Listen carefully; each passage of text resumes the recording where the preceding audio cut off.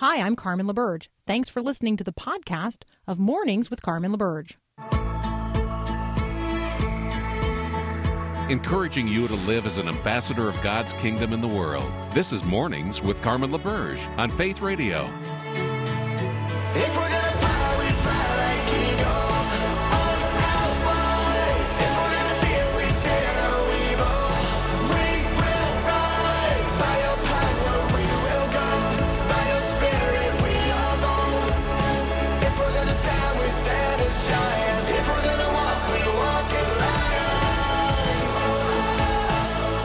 Good morning, everyone. Here on the 21st of July, I'm Peter Kapsner, filling in for Carmen LaBerge on Mornings with Carmen. She is away for today and tomorrow as well, hiking in the wilderness somewhere with her husband, Jim, and delighted she can have that She's time off the grid. She is off the grid. This is one of the rare weeks that I have not heard from Carmen via text, and that is a good thing, and I hope she's enjoying her time away. And, of course, so happy to be with all of you as fellow followers of Jesus and doing our best to struggle and keep putting one step in front of the other, taking delight and joy and wonder and sorrow and pain and all of what is part of his beautiful kingdom as the eternal king. It's a great way to wake up with all of you as fellow believers. And, you know, Paul, when I was thinking about our first guest this morning, Daryl Crouch is going to come into the program in just a minute. We're talking a little bit about gun violence, and that's a hard way to start a morning, especially for somebody like me, who I think is fairly optimistic by nature, sort of hopeful. I don't believe in spirit animals. If I did, it would be an otter. I've always loved the otter. Yeah, you know, you would be an otter. They don't seem terribly intelligent, but they love to play, and I feel like that would be a kinship there.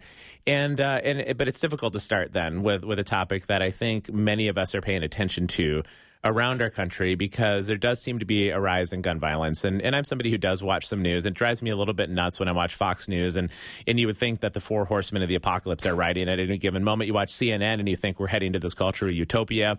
The irony of that is, if you watch these same programs a year ago, that whole thing was flipped entirely, right? And so I try to be fair-minded about these things and consume different versions of research besides just watching news. And as fair-minded as I can be, and I think you are seeing some similar things, and I'm sure many of our family here at Faith Radio is doing the same thing, is that it seems like the violence is extending into areas that typically don't have the level of violence that they had, and that the frequency of the violence, it's backed up by the statistics, it's backed up by the anecdotes, and it's backed up by how many cities in which it's happening. And so this is something that is beginning to impact us more and more. And Daryl Crouch coming in, we're going to talk about it in just a couple minutes, about how do we start having a road out of it. Well, you said gun violence, and actually, I looking at the news headlines, I spend a lot of time doing that, unfortunately. Yep. And it's not just gun violence. I mean, you can talk about the increase of crime in general, just general violence, and just an angsty nature to things right now.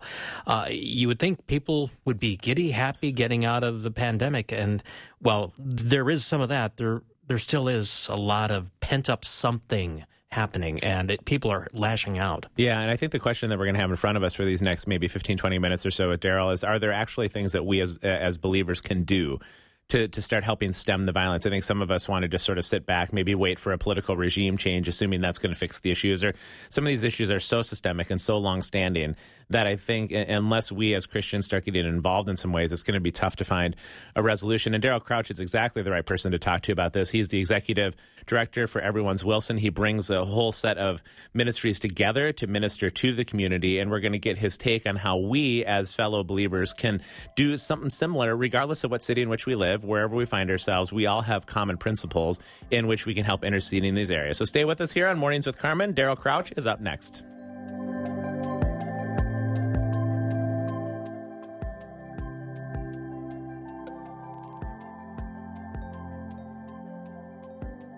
Oh, I've seen fire and I've seen rain. Seen sunny days that I thought would never end. Love the entry music, Daryl. Great to have you on the program. Great to hear your voice again. Thanks for joining us. And I know what seems like just an entirely simple topic, right, to resolve. We should be able to sort this whole thing out in just a few minutes. Well, it really is great to be with you, and it is a tough topic, but there is hope, and the fact that we're talking about it today means that a lot of people care about this issue and care about their neighbors, and so I'm happy to be with you. Yeah, me too, Daryl. And said in the opener that it sure seems like if you even if you get yourself out of the alarmist headlines that tend to happen with some of our major news organizations and talking heads, that I think a fair-minded individual can see from the statistics and from the anecdotes that there has been a shift, that the violence has been on the increase and happening in areas where it often doesn't. Even sometimes the extremity of the violence, the viciousness of the violence seems to be on the increase as well. You're on the front lines working in communities with different ministries and organizations. Are you seeing some things like this on the ground level as well? We really are. We're in a suburban area, but we continue to see uptick in violence. We see an uptick in drug addiction and opioid overdose or drug overdoses, whatever it may be. And I think I don't know that I've come up with this phrase, but I was driving in today thinking that we really just have an epidemic of despair. And there's an uptick in despair. Brokenness is weighing down on us. And maybe a pandemic didn't create it, but revealed the extent of our brokenness and the work that we have to do ahead of us. I do think, and I was in a meeting yesterday with community leaders, juvenile judge, and family resource counselors at the schools, and we were discussing mentorship, and one of the comments that was made was that most of us in the work that we do are dealing with people who are reacting to trouble or brokenness. There's been a problem before we ever see them. There's been an incident before they ever get to us, and so we're simply reacting to what's already happened. And so the challenge for all of us is to say, okay, the Lord has told us to love our neighbors as ourselves. The great commandment is more than sentimental. It is transformational. And so can we step into this space with people before there's issues to deal with? And so it's easy to react. It's easy to wag our finger. It's easy to shake our heads and despair over the headlines. And certainly there's grieving that's needed. But the question I have you mentored a third grader? Have you engaged in a community meeting where you're addressing these issues? And so I really think that's the call that we have as believers, to step into the space where our neighbors live. Yeah, I think what you just said there, Daryl, I want to mine in that a little bit more deeply about where we can invest and how we can invest to begin to stem the tide. Certainly, we are not going to be able to stem the tide overnight, but when you talk about it being an epidemic of despair, the one thing that marks us as believers, or among the things that mark us as believers, and even one of the three things that will remain, right, at the end, is hope. There's faith, hope, and love. And hope is that central characteristic of our faith that in the midst, it can greet us in the midst of despair, and we're ambassadors of that hope. So as we begin to intersect our lives with people who are hurting, you talk about being with younger people and some of the next generation. We're not giving up hope on people that are in their 20s, 30s, 40s, 50s, 60s, but it does mean that if we're talking about structural change, it needs to start as early as possible. As early as possible. And we are the people of good news. And Peter, I think that's exactly right. We can't simply ping off of the news headlines and the negativity that's ravaging and keep social media propped up. We really have to be a people who are oriented around the gospel and speak hope into the lives of these kids and their families. Many of the parents of these kids grew up in a generation of brokenness. They didn't have parents who were healthy. They didn't have an environment that was healthy. And so we can't change people. We can simply create an environment for the Holy Spirit to work in their lives. But if we're never with them, I think this is the real challenge of the modern church today, that we have the metrics of how many people are coming to our building and how many people are going through our programs. And those are very important metrics, Peter. But there's other metrics in terms of how many hours are my people with people who have never even thought about my church? How many hours and how much investment am I making in the lives of second graders and third graders and fourth graders and their families outside of any kind of church programming necessarily?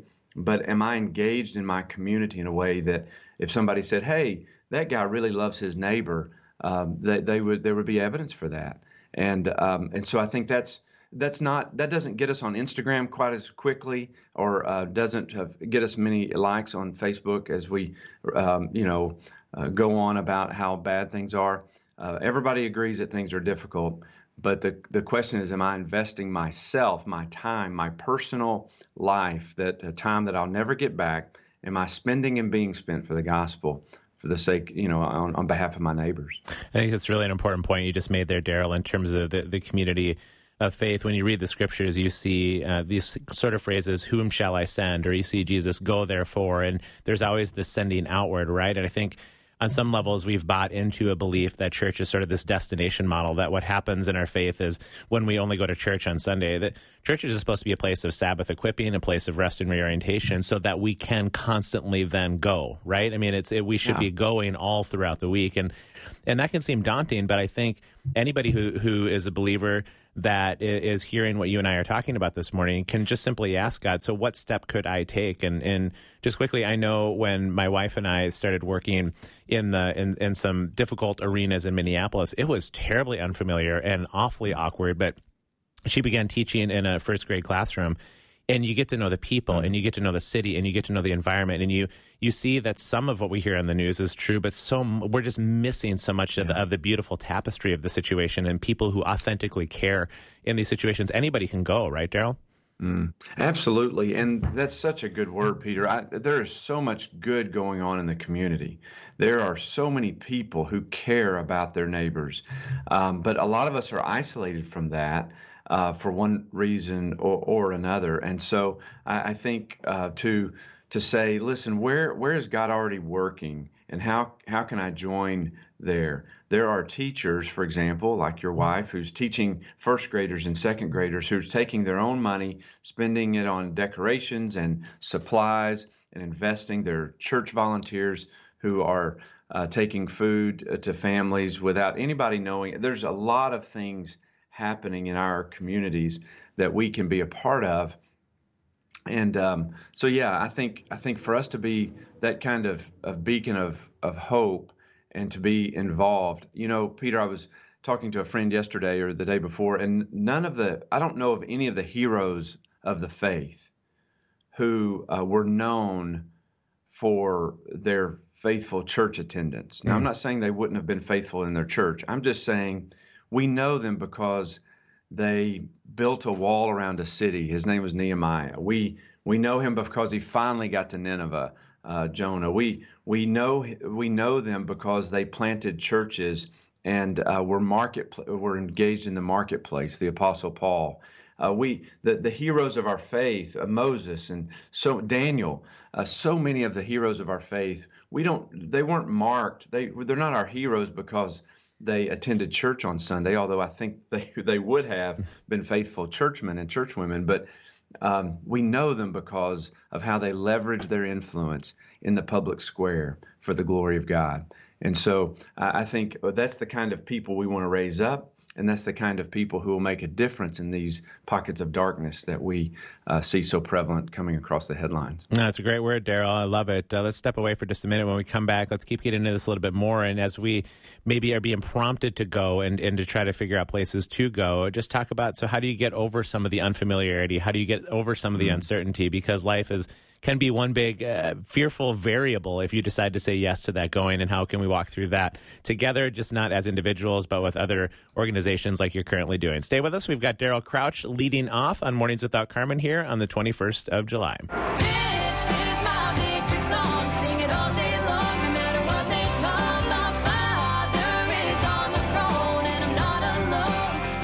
Welcome back to the show. We're chatting with Daryl Crouch this morning. He joins us regularly on Mornings with Carmen. He's the executive director for Everyone's Wilson. It's a ministry that brings together ministries and other community organizations for the good of a community, for the good of the city. And Daryl, before the break, we were talking a little bit again about shifting our mindset, or broadening our mindset, as you might say, to think about us as believers going out in the world, that church is simply a place where the saints are being equipped for ministry.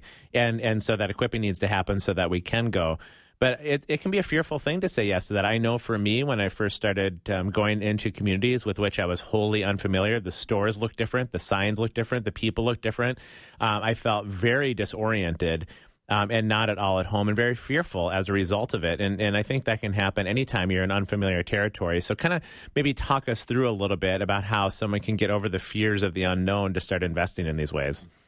That's a great question, Peter, and I appreciate that. And I don't want to be overly simplistic about it because it can be a little daunting because we look around and there's so many challenges and we're not really exactly sure where to start. But I would say that the easiest thing to do, or and maybe the most effective thing, is to have a conversation, to meet someone who is serving in this space, whether it's in the schools or in the police department or in public service of some kind, in a nonprofit who's been serving in that area, maybe of poverty, in a poverty initiative for a long time. Sit down with them and ask questions.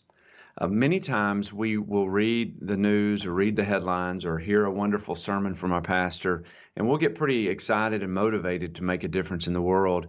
And we go in thinking that we know what we're doing, and we really don't unless we ask a lot of questions. And so I think one of the greatest barriers to community impact is a lack of trust.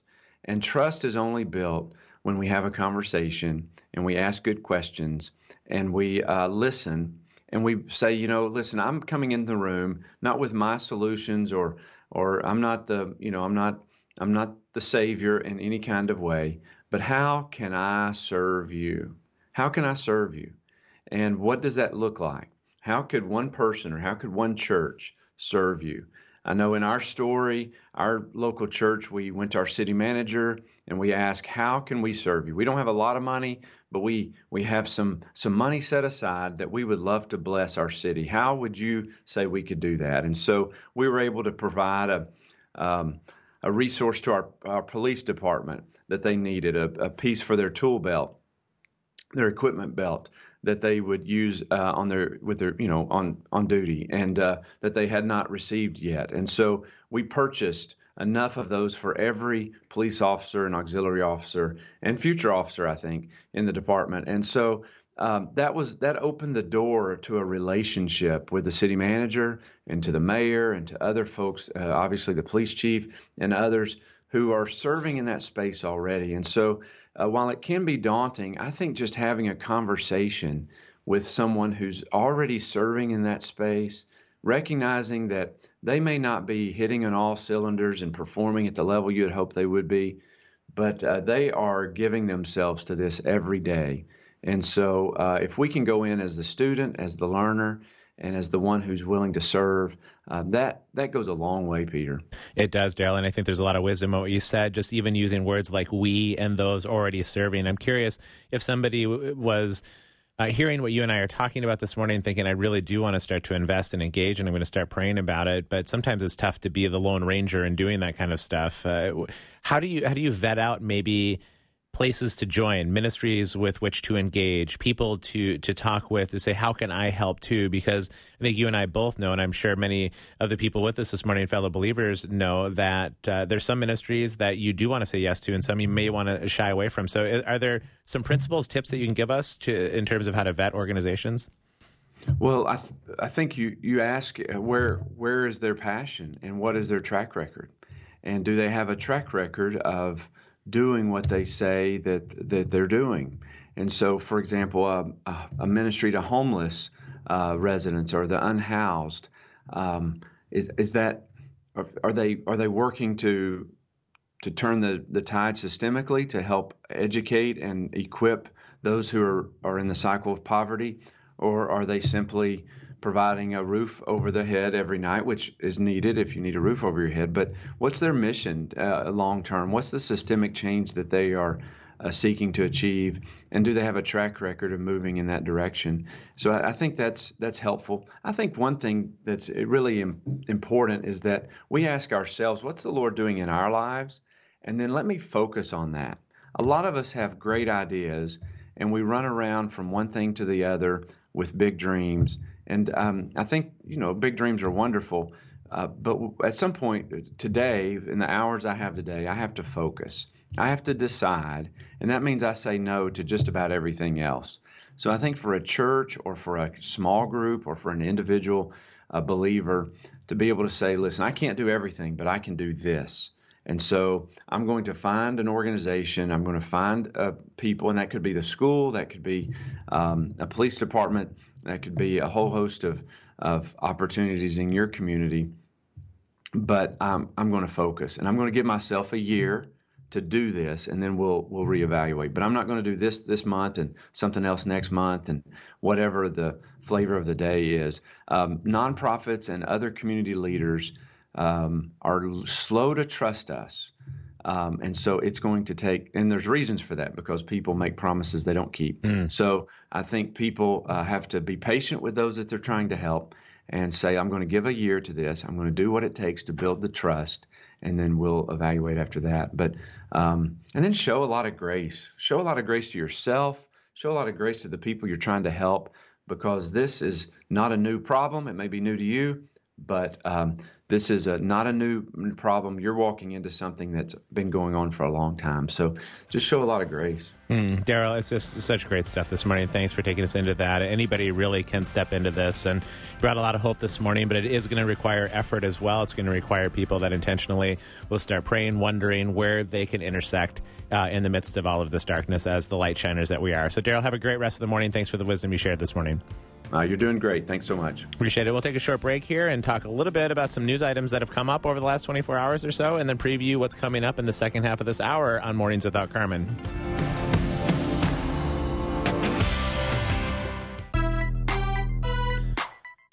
Sure love that time with Daryl Crouch. If you missed that, it's a great way to start the day on a difficult topic. And I think, Paul, there's a website people can go to, too, if they're wanting to put one step in front of the other and wonder about how they can get involved. Is it City Gospels? Yeah, citygospelmovements.org. Citygospelmovements.org. Loosely speaking, I mean, what everyone's Wilson in, that's a kind of a community, but City Gospel Movement, where you have churches, organizations, ministries working together to spread the gospel as well as apply God's grace into that community.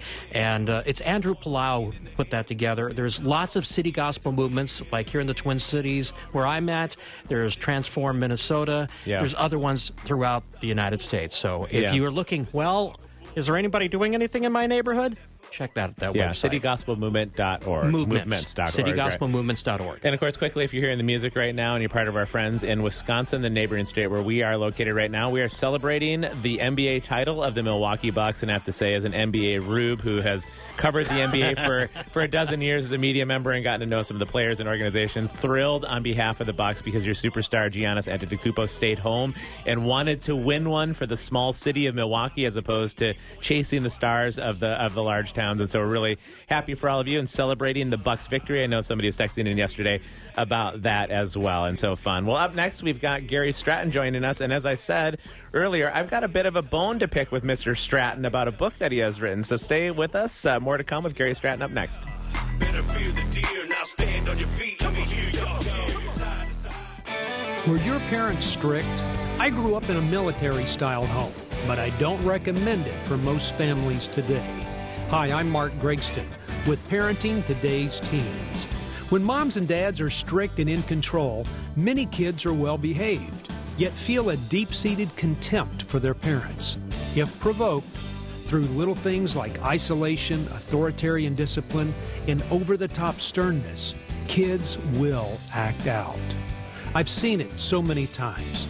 A parent imposes limitations, maybe dad is proving how much he's in control, then the son eventually blows up just to show he's in control.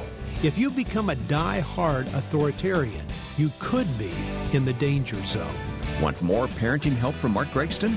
Find helpful resources at parentingtodaysteens.org or search for Parenting Today's Teens in your favorite app store.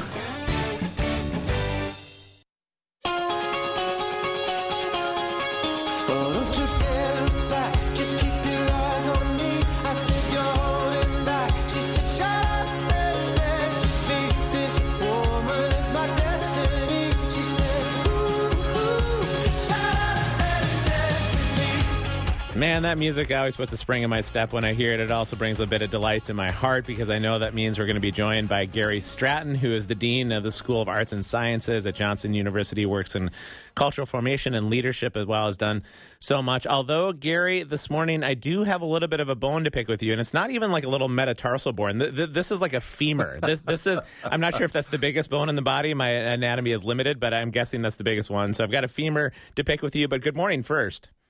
Good morning. How are you, Peter? Well, I'm doing well, except that, in our longstanding friendship that you and I have had, and you recruited me to an institution at one point to teach Christian ministries, and then you unceremoniously dumped me to go to the glamour of Hollywood at that point. We survived that. We've survived much over these 2019 years, Gary, but I had no idea that you were writing a book until yesterday.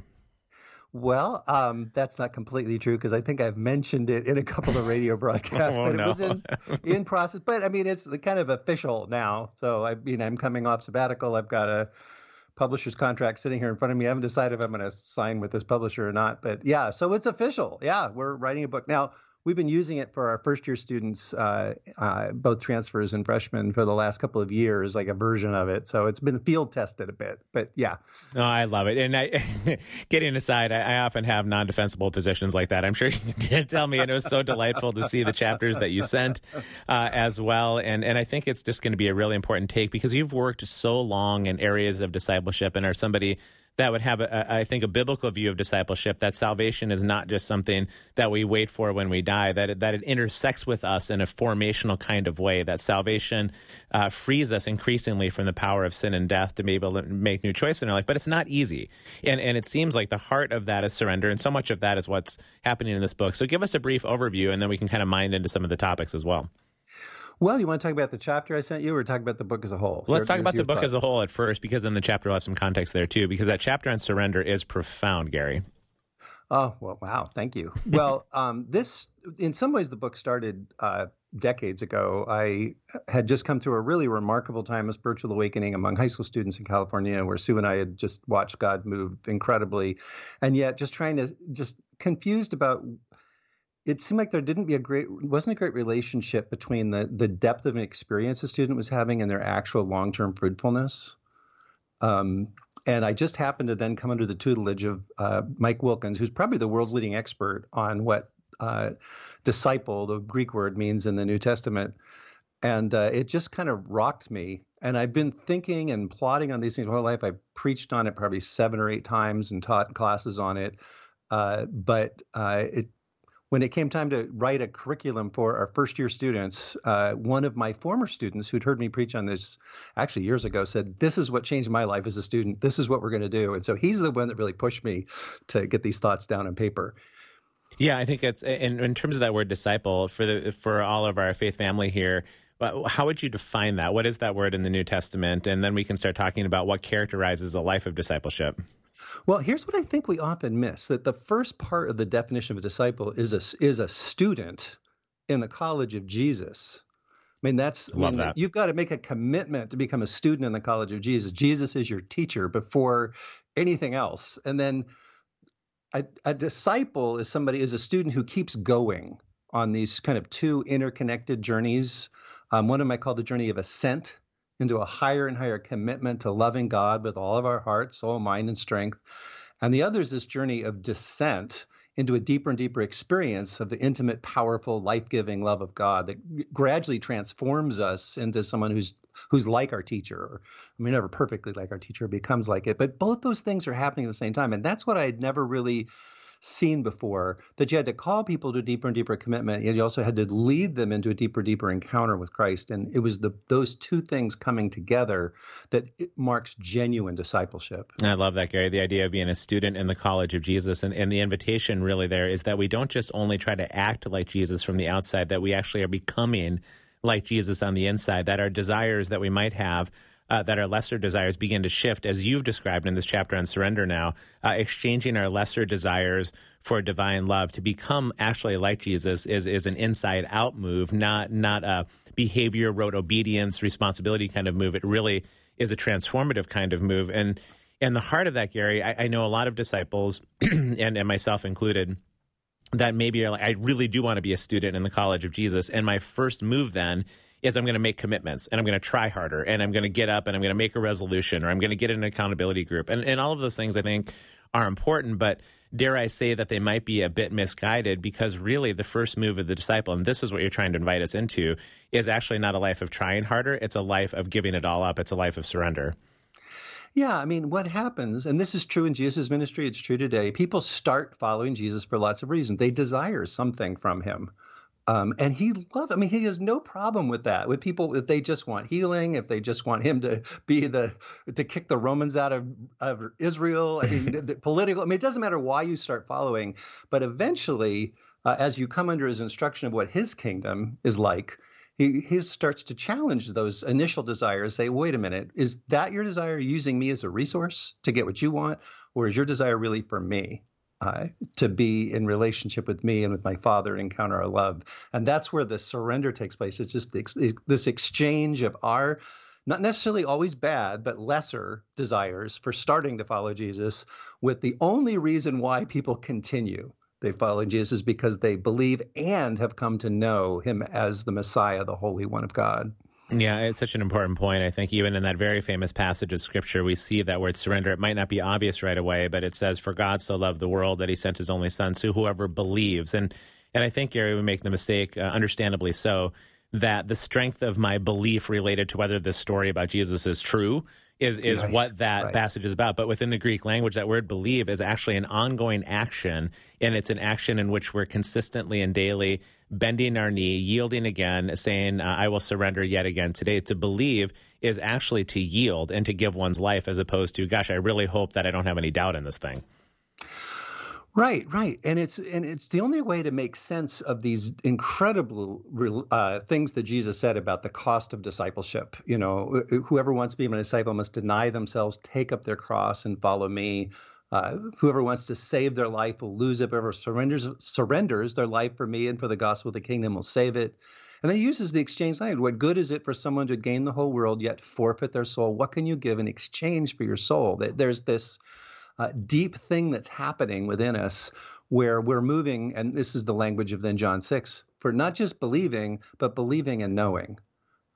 When all the other disciples were leaving, that's what Peter said, to whom else shall we go? You alone have the words of eternal life, and we believe and have come to know, come to experience you as the Messiah, the Son of the living God. I love it, Gary. Let's step away for just a minute because it's a great time to sort of recalibrate and talk a little bit then about the cost of discipleship that you referenced, the doubt that we often have, and again, understandably so, and how we walk in those sorts of things. And especially as a person who has been in Hollywood, and I'm sure you've watched a bit of the series The Chosen, I think there's this really compelling scene in episode 7 or 8 or so of season 1 in which Nicodemus decides, as he's sort of collapsing against the wall, to not follow Jesus into the unknown. He doesn't fully surrender, and Jesus sort of just bemoans and in great grief says, oh, you were so close, right, at that. And so would love to get your take on all of that here next when we come back in just a couple minutes.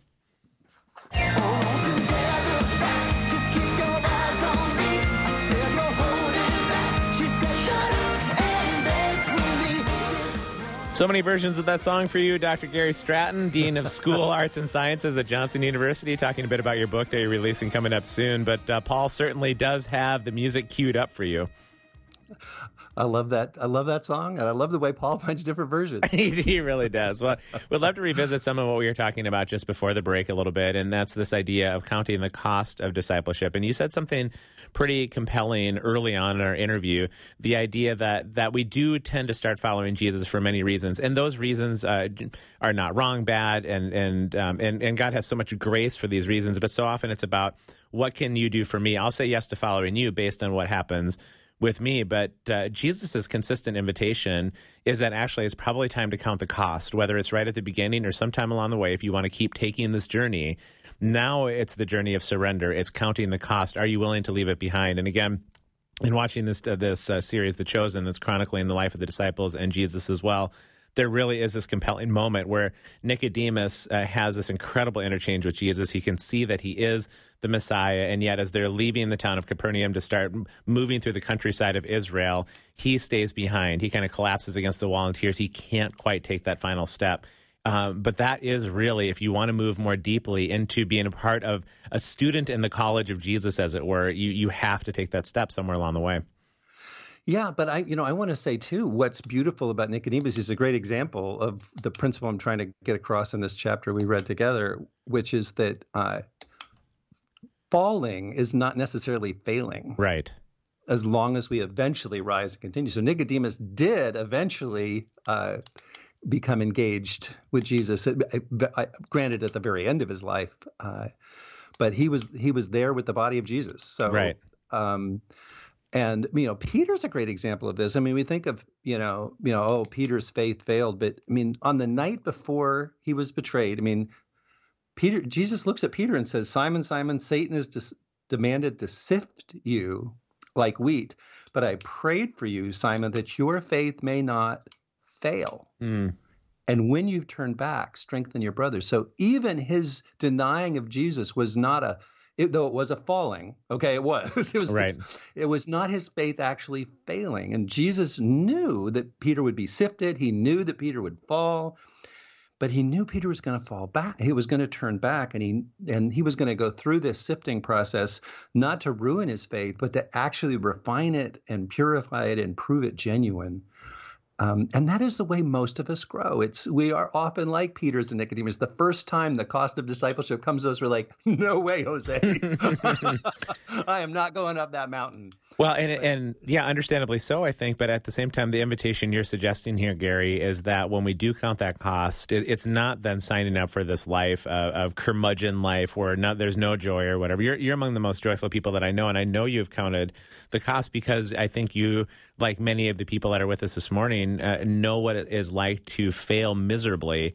I know that's part of my journey as well, and yet you're met by amazing grace, right? How sweet the sound. Where sin abounds, grace abounds the more. And so for the people willing to count that cost, they meet a Savior unlike anything that they were leaving behind. No, it's absolutely true. And I think somehow we've lost this little parable that I think is so key in Matthew 13. God's kingdom's like this explorer who stumbles upon this kind of long forgotten treasure that's been buried in a field somewhere. And then I love this. This is then with joy, he goes and sells everything he has to buy that field. That it's once we see the incredible love of Jesus, we see who he truly is, which is a work of grace. We can put ourselves in a position to see it, but it's a work of grace that God does. Then to take that next step is often the most natural thing in the world, but it's almost often like climbing a mountain, like one step at a time. That we need to see Jesus more clearly in order to take a greater step of commitment. And that greater step of commitment enables us to see Jesus more clearly, which enables us then to take another step of commitment. That most people are like Peter's. They're this kind of back and forth, up and down, all around going forward thing, as opposed to this, sense of Paul of this one-time, boom, blinding vision, and you're a perfect Christian, which I'm not sure he was at that point, but we don't get much more of the story. But it's really much more of a long and costly journey.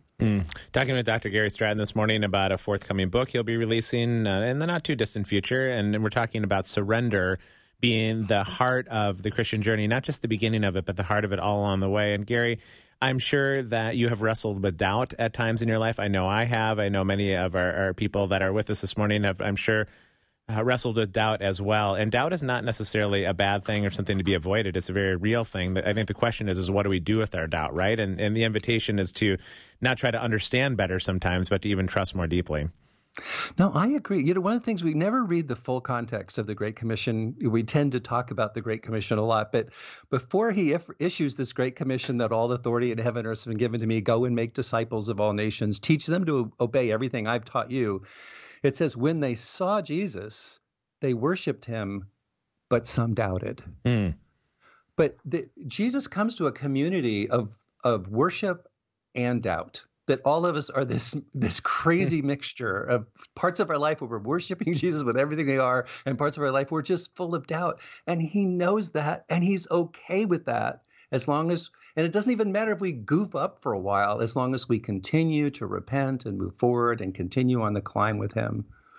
Yeah, that is such a compelling passage, right? I mean, they're standing there with the risen Jesus, and some of them are still doubting, I can find myself in that place for sure. And I'm curious what you would say, too, just as then we take these steps of discipleship in terms of surrender, in terms of yielding, in terms of not just trying to get up and try harder and do all of that, but to keep yielding, we over time, our actual desires begin to change a bit. And that was part of the point of the chapter that you have here, is that the things that we authentically desire, and again, understandably so, on so many levels, they often are very much lesser desires or things that we need to stop desiring, and we begin to shift into this place of love. Tell us a little bit what happens when we walk out this ongoing life of surrender.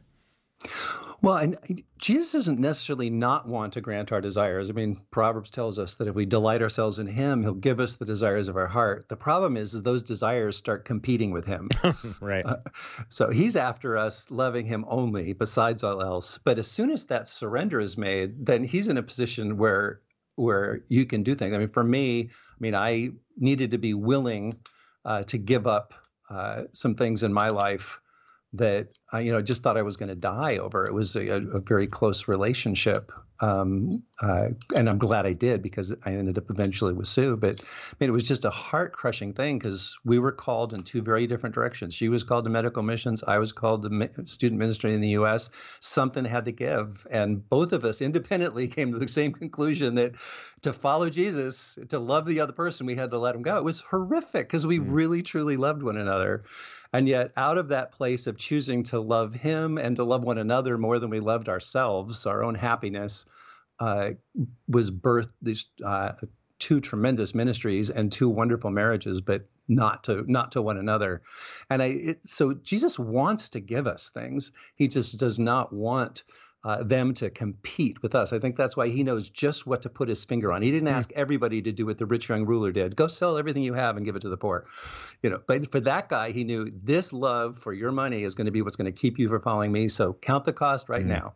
Gary, he didn't do it. So and I love that admonition. Right, it's different. The invitation is the same for all of us to surrender. The invitation of how to do that is going to be different to the individual. I just so appreciate this work and just the idea of the book coming out. Do you have a sense of when it's going to come out?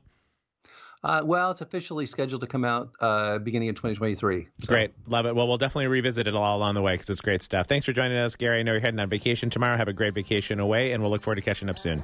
Thanks so much, Peter. We'll take a short break, wrap up this hour, and preview what's coming up with Bill English on Hour 2 here on Mornings Without Carmen.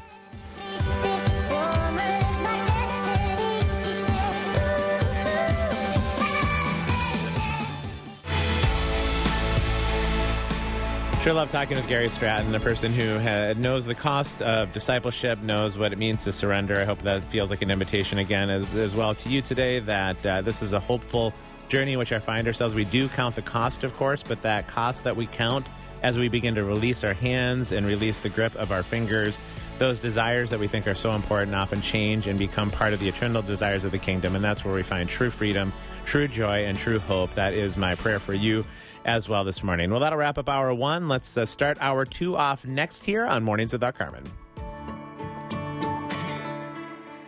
Thanks for listening to this podcast of Mornings with Carmen LaBerge from Faith Radio. If you haven't, you can subscribe to automatically receive the podcast through iTunes or the Google Play Music app.